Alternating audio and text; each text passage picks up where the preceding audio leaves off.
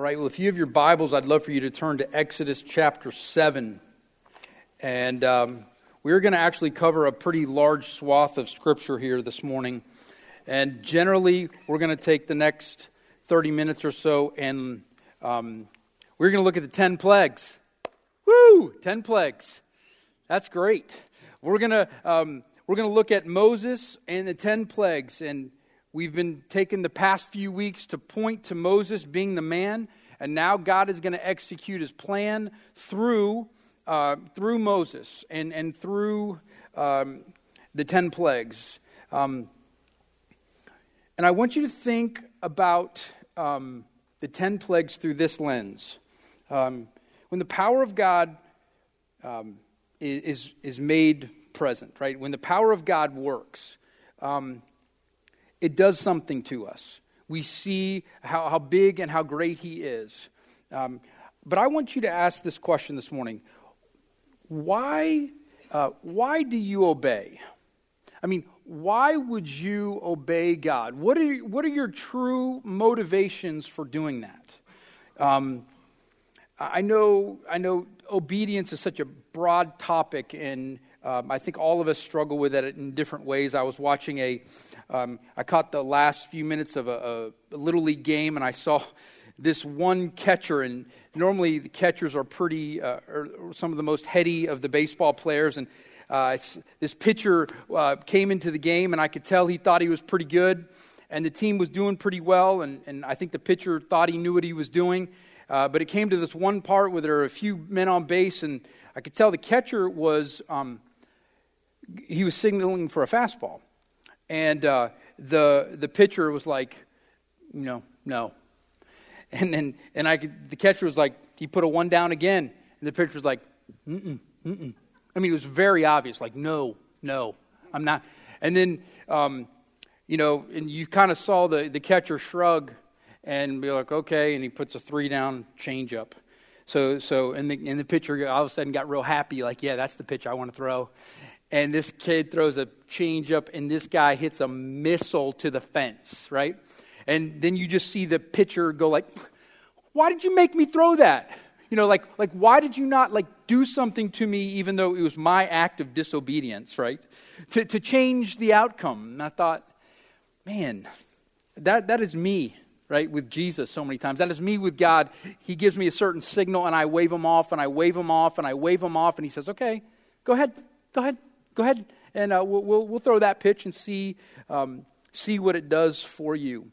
I want you to think about obedience as we look at the 10 plagues here. This is God talking through Moses, and He is going to start the first of the 10 plagues, and then we're actually going to end with the ninth of. We're not going to go actually into the Passover, but we're going to end with the ninth plague in Exodus chapter 10. So these are two passages from Exodus chapter 7 and Exodus chapter 10.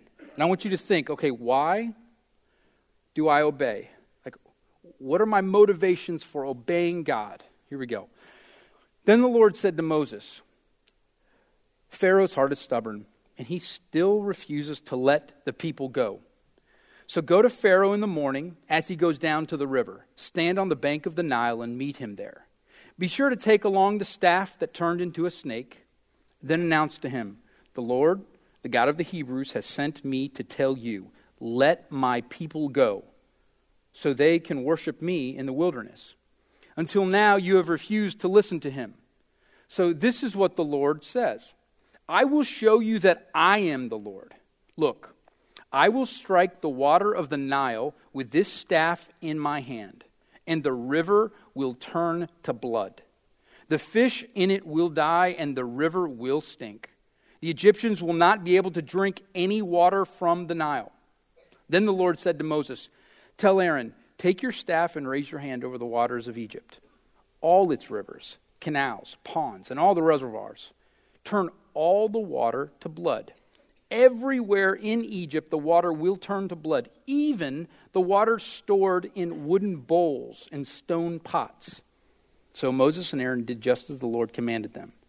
As Pharaoh and all his officials watched, Aaron raised his staff and struck the water of the Nile. Suddenly, the whole river turned to blood.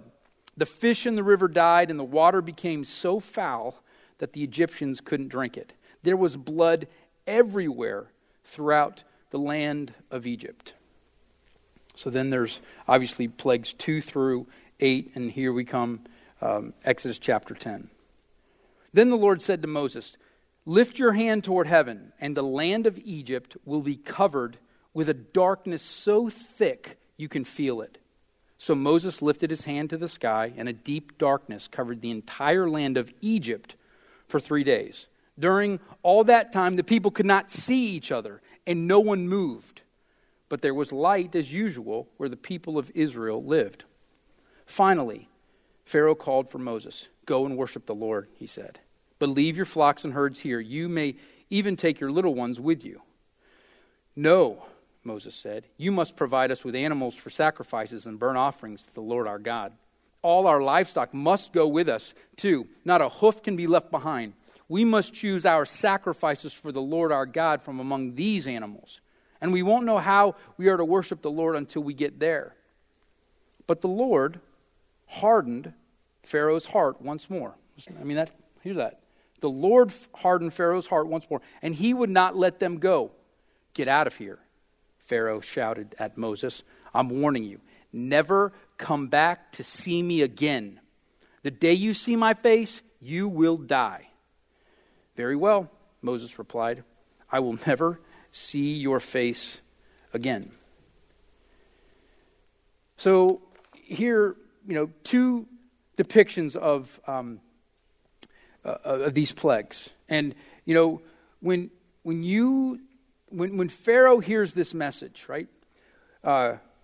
When Pharaoh says this in Exodus chapter 5, he says, "Who is the Lord that I should obey him?" That's what triggers the plagues. So back in chapter 5, and we read the execution of the 1st and the 9th plague. But the question, or Pharaoh's response to Moses was the trigger. Who is the Lord that I should obey him? Have you ever asked that? Why would you obey God? Why? What is your motivation for obedience? And what does, a bunch of plagues here have for us this morning? Our motivations matter, and I think our motivations are multi-layered and multifaceted. And when you think about these plagues, chapter 5 through chapter 10, 1 through, the Nile turns to blood. God is saying to this mystical river that the Egyptians think is it's godlike in its presence because it feeds all of Egypt. God is saying, "You think the Nile River is a god that is powerful? Let me show you how powerful it is. I'll turn it into blood. You won't even be able to use it all. You think the god Ra, the sun god, is powerful? Here's what I'll do. I will turn out the lights. I will make everything dark. You think your gods are powerful? Let me show you that I am more powerful." When you hear about these plagues, I think there are sometimes 2 responses to these plagues. Some people say, "Wow, great. I love that. A God who smites the bad people. Whew, go get him, God." Right? And we kind of read it and that's great. And then the other response is, "Yep. I read a passage like this, and this is exactly why I got out of institutional religion in the church and everything like that, because I hate this idea. I think it's dangerous to believe in a God who is a God of judgment, who strikes down unbelievers." Think about those 2 responses. I think they're both kind of superficial. They're both here on the surface, easy to say. The plagues come to answer the question, why should we obey God? We're going to look at 3 layers of what this says about God. When you look at Pharaoh's response, who is the Lord that I should obey him? Some people think that Pharaoh was speaking as a religious atheist. He wasn't at all. Pharaoh was a religious pluralist. And I think a lot of us in America, we feel this. We like to talk that way.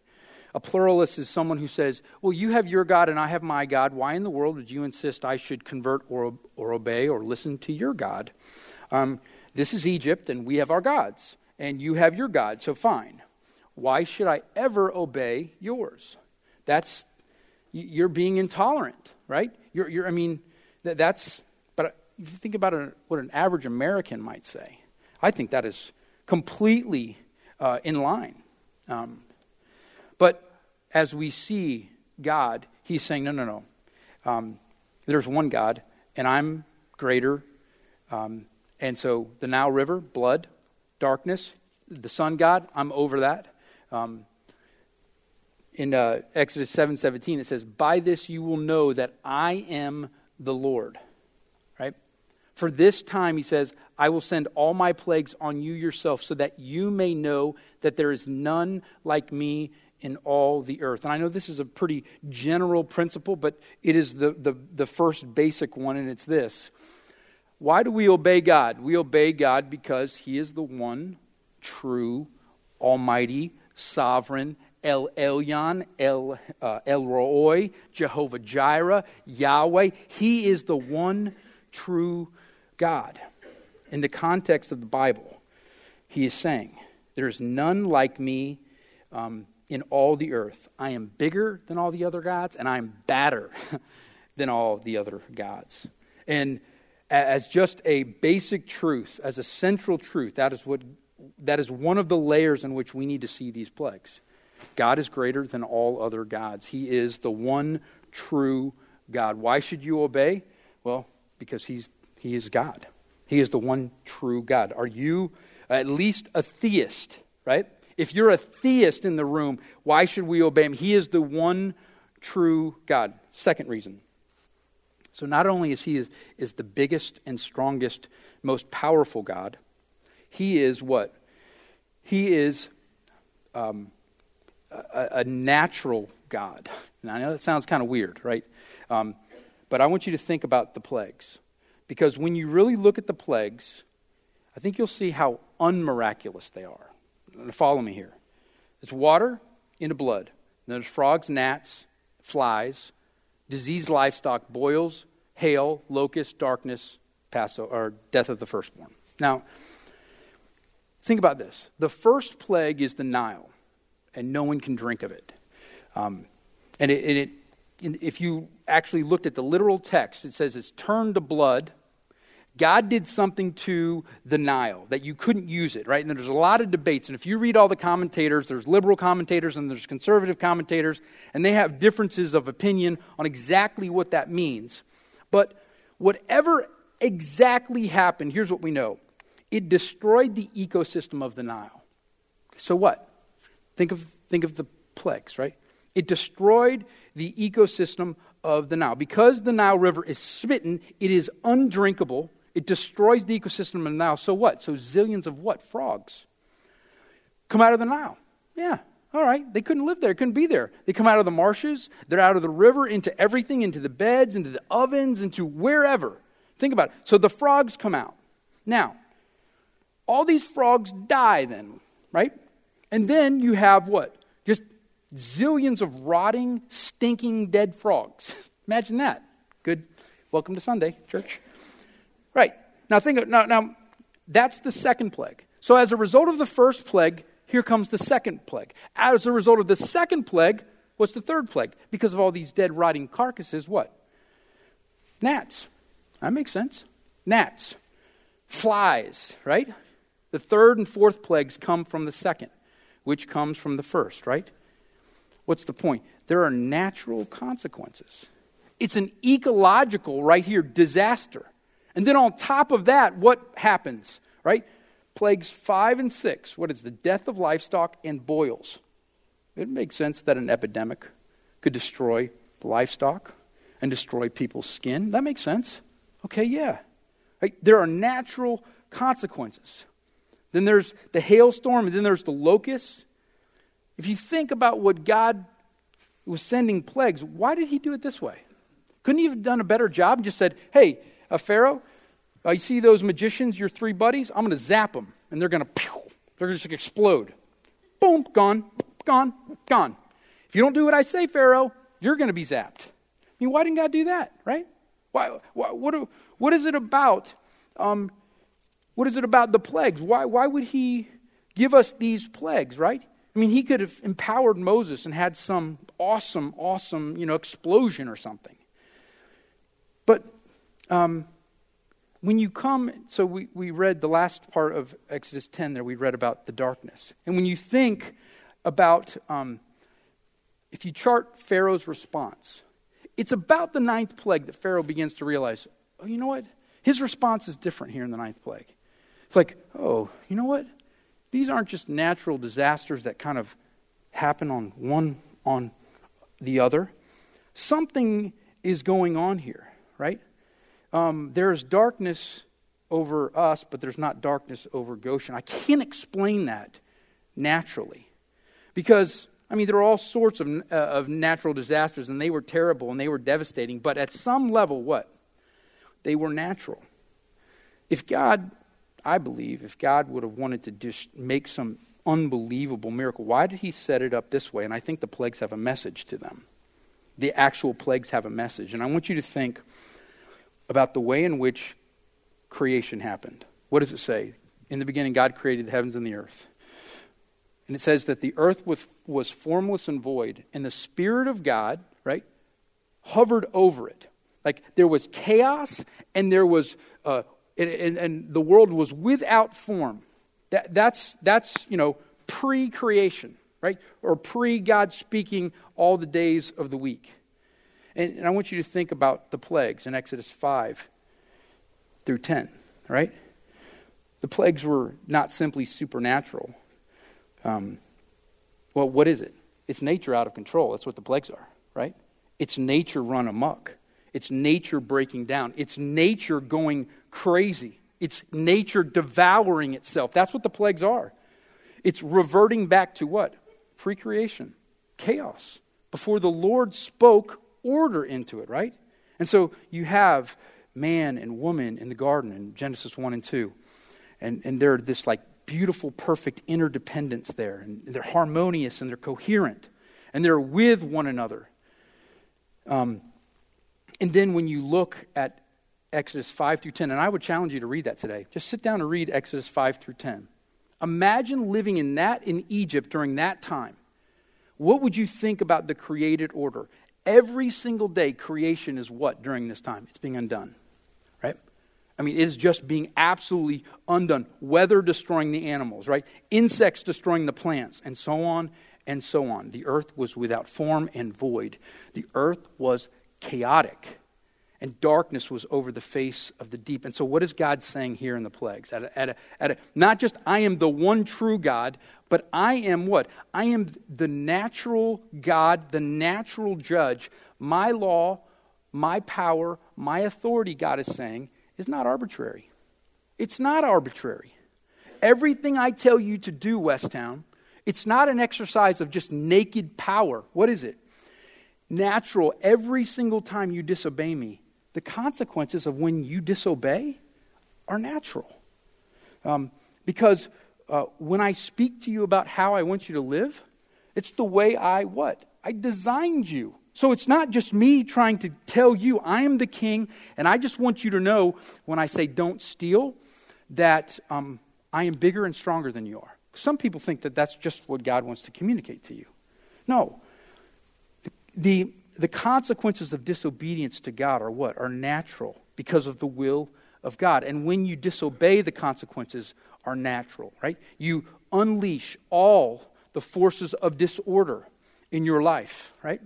Now imagine, an example of this might be, imagine you're a 60-year-old man and you have a heart attack, right? And you go to the doctor and, you go to a cardiologist and the cardiologist looks at you, does a bunch of tests and says, hey, you know what? You really can't go to Five Guys anymore. You can't, right? I'm telling you what, you got that double with cheese like every Tuesday and Thursday, you can't do it, right? You have to stay away from Five Guys completely. You just had a heart attack, right? Cholesterol is everywhere. Now, can you imagine that guy saying to the doc, hey, what you just said to me is it's just an expression of power of you over me. Doctor, you're trying to control my life. Can you imagine the 6-year-old saying that to the doc? No, right?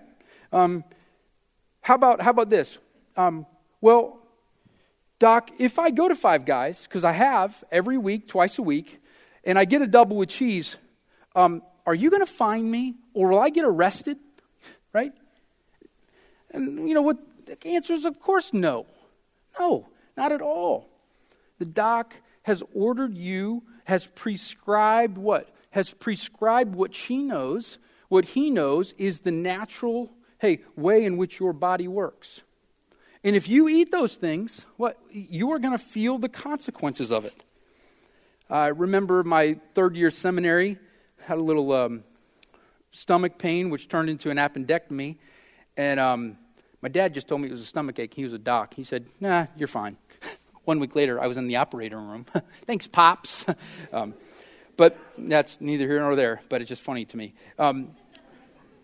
So I get out, and I was in the hospital. I was in the hospital for like 6 days, and I was, I have a big scar right there, right on my muffin top right there, big scar right there.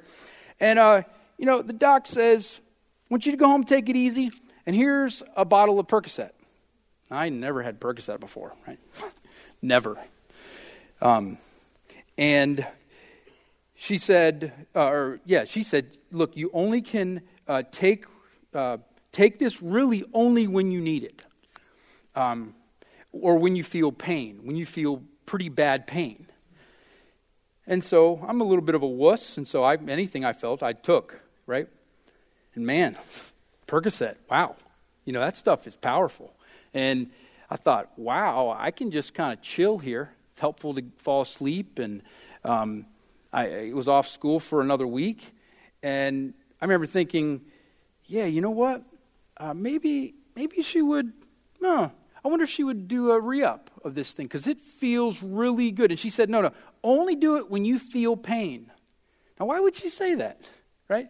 Why would the doctor say that? Because the doctor knows that if I get addicted to that thing, right, that I will make my life about having that chemical, right, euphoria or serenity through that pill, and it could take control of my life. That's why she said, only when you feel pain. Now, why would you not want me to feel that, doc? Because she knew, you need to use it this way. If you violate a doctor's directives, right, what are you doing? You're just violating yourself, essentially, right? When you trample on what your doctor says, what are you doing? You're only trampling on yourself, And when you begin to think about God, well, unlike a doctor, the doctor knows our physical fabric, but God created it, right? God doesn't know just about the physicality of your body. God knows your emotional fabric, your psychological fabric, right?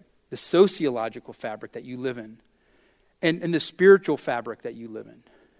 And when you obey God, it's not, as I said before, I'm creating these rules just to show you that I'm stronger than you. He's trying to say, look, when I say something like, don't have any other gods before me, you can't just come to church and veg out and say, well, I believe. No, you come there and you say, nothing is more important, right? I have to be more important than your family, than your job, than your friends. Love the Lord your God with everything you have. Your identity must be built around me. That's the way he says that you and I are designed, his daughters and sons. But, when we hear that command, right, the first command, what happens when you don't do it or I don't do it? What's God's response? Does God say to us, well, that person's not living for me, right? I'm going to have him, snap his femur tomorrow, right? I'm going to put him in a little fender bender tomorrow. No, he doesn't say that at all. What happens is you begin to feel disintegration. You begin to disintegrate. You begin to function, right, outside of what you've been created for. I mean, what if you're a workaholic? I mean, if you're a workaholic, what's the first thing that goes? We know. Your family. When you take work and place it on the altar and say, okay, I will worship you, work, the family begins to fall apart. And then you begin to emotionally fall apart. And then physically, you begin to disintegrate. You're going back to what? To dust.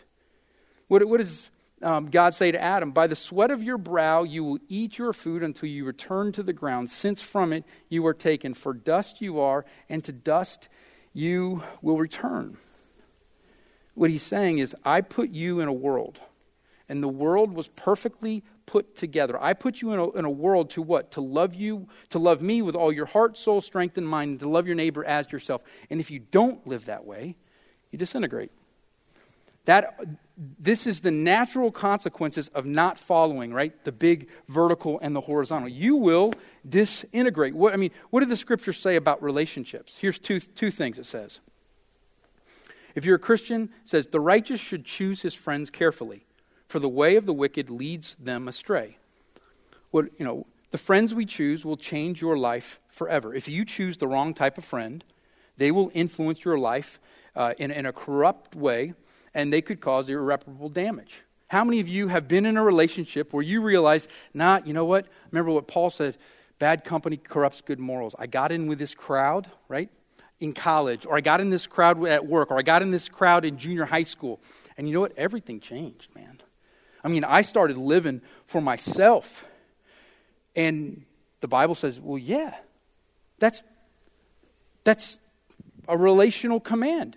Make sure you have good friends. The other thing it says about friendships is this. Proverbs 27:6. There's plenty of these.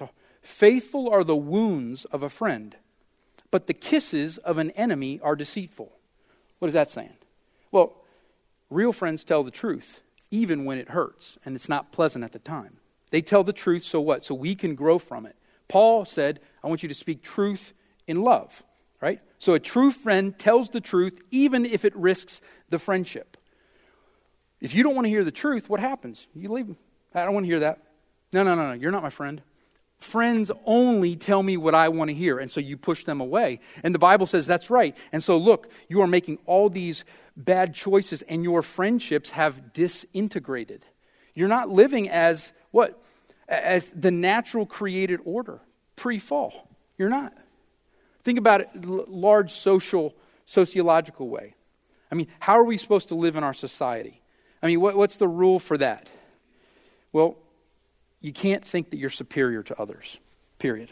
You can't think you're better than other people. The way you live is to be humble. That's what the scriptures say. And so Paul says, look, there's no more Jew or Gentile. There's no more male or female. There's no more slave or free. You got to take those things, and this superiority, inferiority thing, you got to kill it. It's destroying society. And we know that that's all throughout our society. And what do we experience? What are we experiencing right now? Civic disintegration, political disintegration, social disintegration. What is it saying? When you see the plagues, that's a picture, right, of disobedience, Egyptian disobedience. God is saying, look, if you disobey me, you unleash the forces of chaos. If you don't obey me, creation begins to deconstruct. Everything, all the order, all the beauty, all this stuff begins to break down. And so when you think about judgment and God judging you on your disobedience, when you feel that, no. That's the natural created order that's breaking down. And so when we see the plagues, it points us and it says, look, you know what the law is? Medicine. Obedience. When you read the Bible and you read the Ten Commandments, you know what that is? That's medicine, man. That is medicine that will cure you, that will reintegrate, that will reverse the curse of the fall. You can reverse it. So God, when you think about this, when you think about the way, the orderliness or the disorderliness of the plagues, the world blown into chaos, right? The reversal of the created order. Here's what we know. Not only is he the one true God, we obey or submit to God's laws because as the architect, God, He is the only one who knows our design. And when we start doing things outside of our design, you know your world begins to fall apart. And so God is the one true God. God is the designer. There is a natural created order, but even more than that, sometimes those two motivations don't work, I know. That's not even enough for me to obey sometimes. I know what's going to happen, but I'm going to have the burger. I'm just going to do it. I need more motivation. I need, what is it? Where, Well, I want you to think about God coming and the plagues judging Egypt. But I want you to think of God here as a saving judge, as the saving God who brings about what? Who brings about His purposes His way. So in chapter 9, it's weird.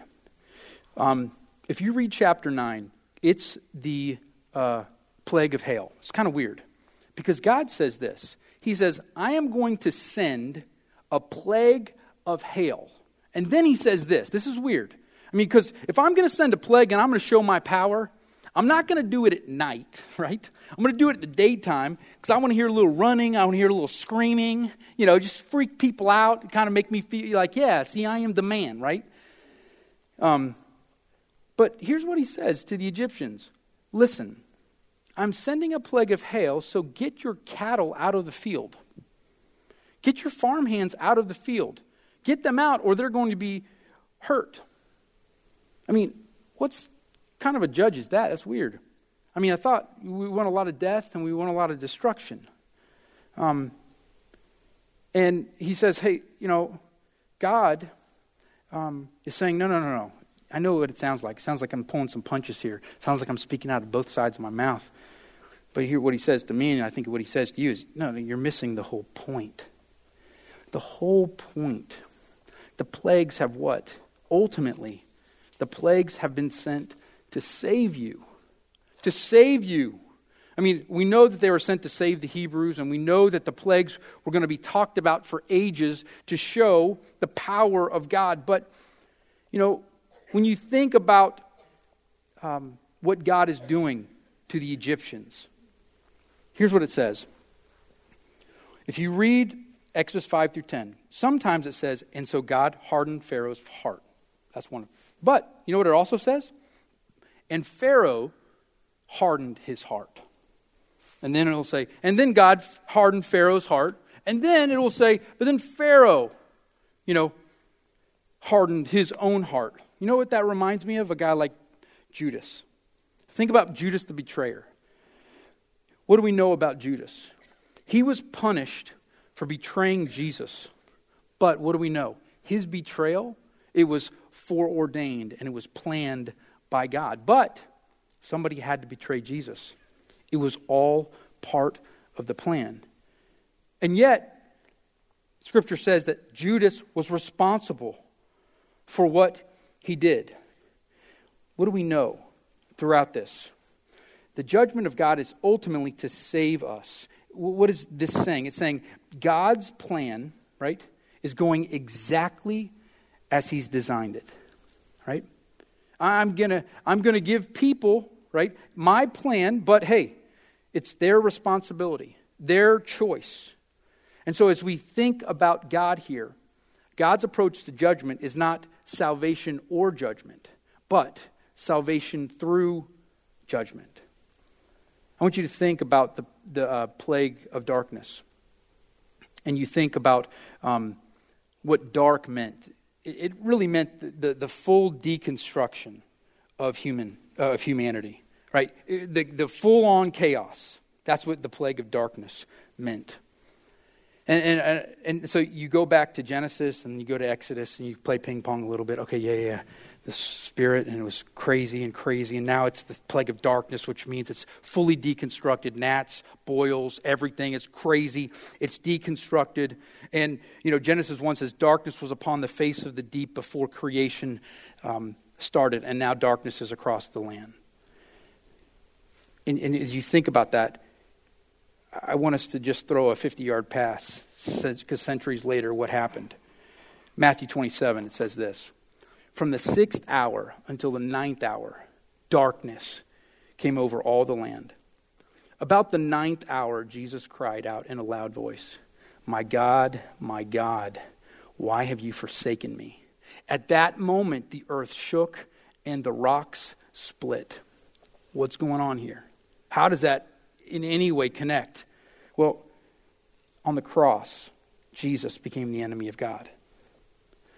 On the cross, all the plagues of God's justice fell into him. On the cross, darkness, right? Pre-creation chaos came down on him, and Jesus began to disintegrate because he was cut off from his Father. Everything else about him disintegrated. He experienced absolute agony. Why would he do this? Well, it's because of why God sent the plagues. Because this is the ultimate Exodus. This is the Exodus. The rod of God came down on Jesus, right? The plagues of God came down on Jesus. The darkness of God came down on Jesus. And as a result, you and I do not receive the plagues. He did it in our place. Jesus is the judge of all the earth. And so this crazy judge that we think is coming to judge us, what do we know? The third level of this whole story is this. It points to Jesus as our judge. We obey. Why? Because the judge came to bear judgment, not to bring it. That's our Savior. All of this points to what Jesus did for us, right? Jesus is the maker of the world. That's what John 1 says. Nothing was made except through him. But Jesus, when he came down, went to the cross.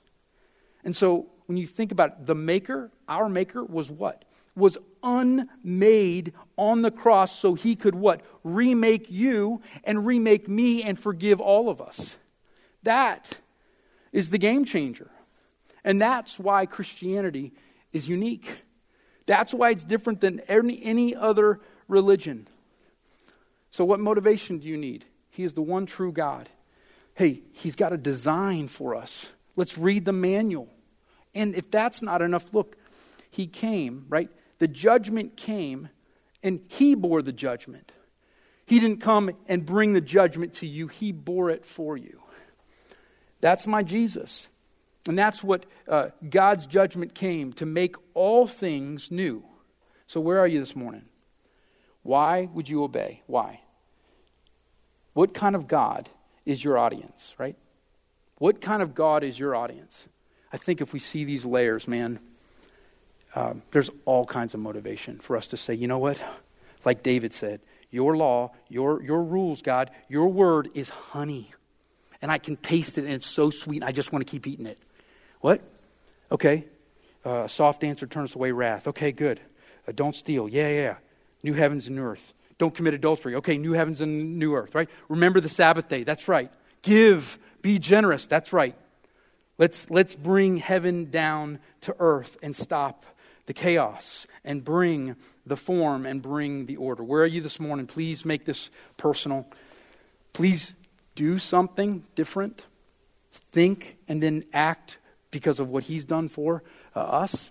I think we'll change. We can see these pictures of Moses and they point to Jesus. They point to what he did for us. So let's pray and ask that God would work in our hearts.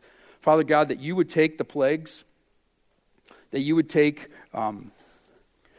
boils and frogs and gnats and the punishment and the judgment that came to Egypt, that you would take that for me so that I can be remade. Father, so that I can now taste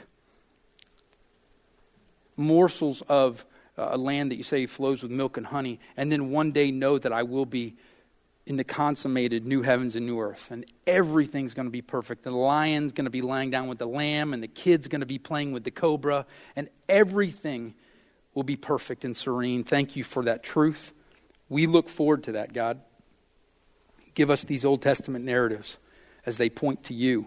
Give them as little engines for us to just want to put one foot in front of the other and follow you. Father, we thank you for obedience. We thank you for your law and your rules and your handbook in Scripture. May we follow it. And God, may we bring order. May we bring form to this world that we know feels so chaotic. It feels so undone. God, make us. We love you and we need you in your name. Amen.